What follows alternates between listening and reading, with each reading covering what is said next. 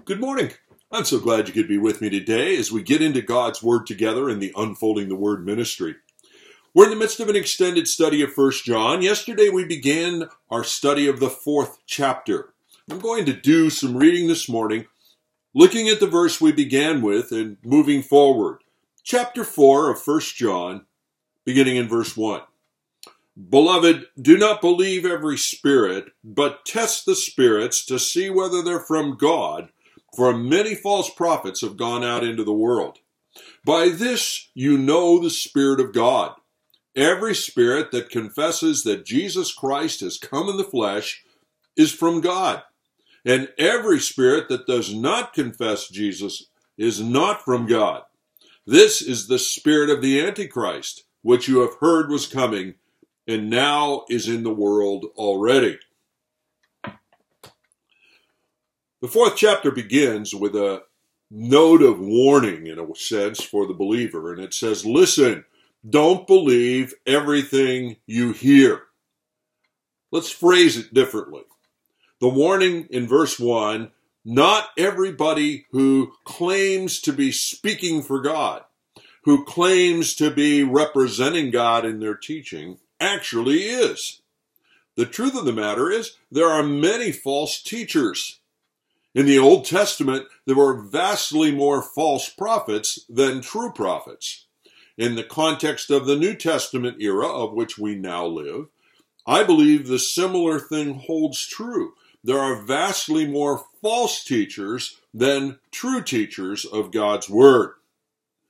Yesterday, in examining that, I challenged you to consider Acts chapter 17, and that God calls for us to be like the Bereans. In verse 11 of the 17th chapter of Acts, it says, they examined the scriptures daily to see if these things were so. In other words, they were hearing the message from Paul, a new gospel message, and they were using the scriptures to assess it. That is our only answer, by the way, in dealing with false teachers, false prophets, is examine the scriptures and see how their message lines up with the Word. That's the key answer. Well, God's very concerned about the insidious influences of false teachers. And in the verses that follow verse 1, he ends up giving us 3 core questions to ask, each of which becomes a diagnostic tool. The first of them, what do they say about the Incarnation? That we're going to look at more this morning. Second question, how does the world view their teaching? The third question, what is their view of the Scriptures? Their true view of the Scriptures?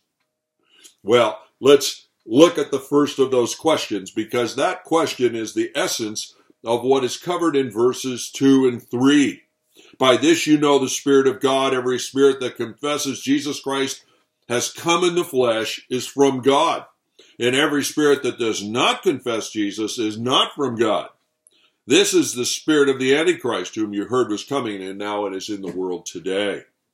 Question number 1, what do they say about the Incarnation?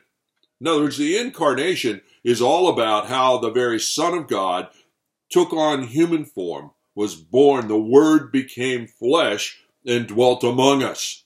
Consider how it is put in the Gospel of John in chapter 1, verses 1 and 2, and then in verse 14. In the beginning was the Word, and the Word was with God. In fact, the Word was God. He was in the beginning with God. And then in verse 14 of chapter 1 of John, it says, and the Word became flesh and dwelt among us. And we have seen his glory. Glory is of the only Son from the Father, full of grace and truth. The Incarnation is the doctrine of God becoming man. That Jesus Christ, God, the second person of the Trinity, was made flesh to dwell among us. Now, if you've been with me in our study of 1 John, the very beginning of 1 John, chapter 1, emphasized the centrality of the Incarnation. So once again, we're revisiting it. And God is telling us that the incarnation is going to be a focus of attack from those who are not truly his representatives, but false teachers, false prophets, false spirits. What does a person say? What do they believe about Jesus Christ, the Word made flesh to dwell among us? Now, part of the key, being a Berean, as I said earlier, looking at the scriptures to see what they say and assess it, part of the key is to understand that we need to go beyond whether a person uses a word or not to discover what they really mean by the word when they use it. You know, a person can use a Bible word, a Bible term, and not mean what the Bible means by that term. Classic example of this, cult groups, those that are truly not Christian groups at all and fall outside the framework of conservative Orthodox Christianity, cult groups frequently use like the name Jesus, but they don't mean by Jesus what the Bible means by Jesus. They've redefined who Jesus is. And if all you were doing was listening to see whether you heard the word Jesus in the things they talked about, you would never understand how false they really were. Instead, you have to say, well, what do you mean by Jesus? Who do you say that he is? Well, in the same way, how a teacher defines incarnation. What do they mean by the fact that Jesus came into the world? That's what we have to get to. Not only what do they say about whether he came into the world or not, what do they mean by him coming into the world? Teachers who are led by the Holy Spirit, and therefore by definition true teachers, true spirits, true prophets, not false spirits. Teachers led by the Holy Spirit always confess the incarnation. Notice how it puts it. Every spirit that confesses that Jesus Christ has come in the flesh is from God.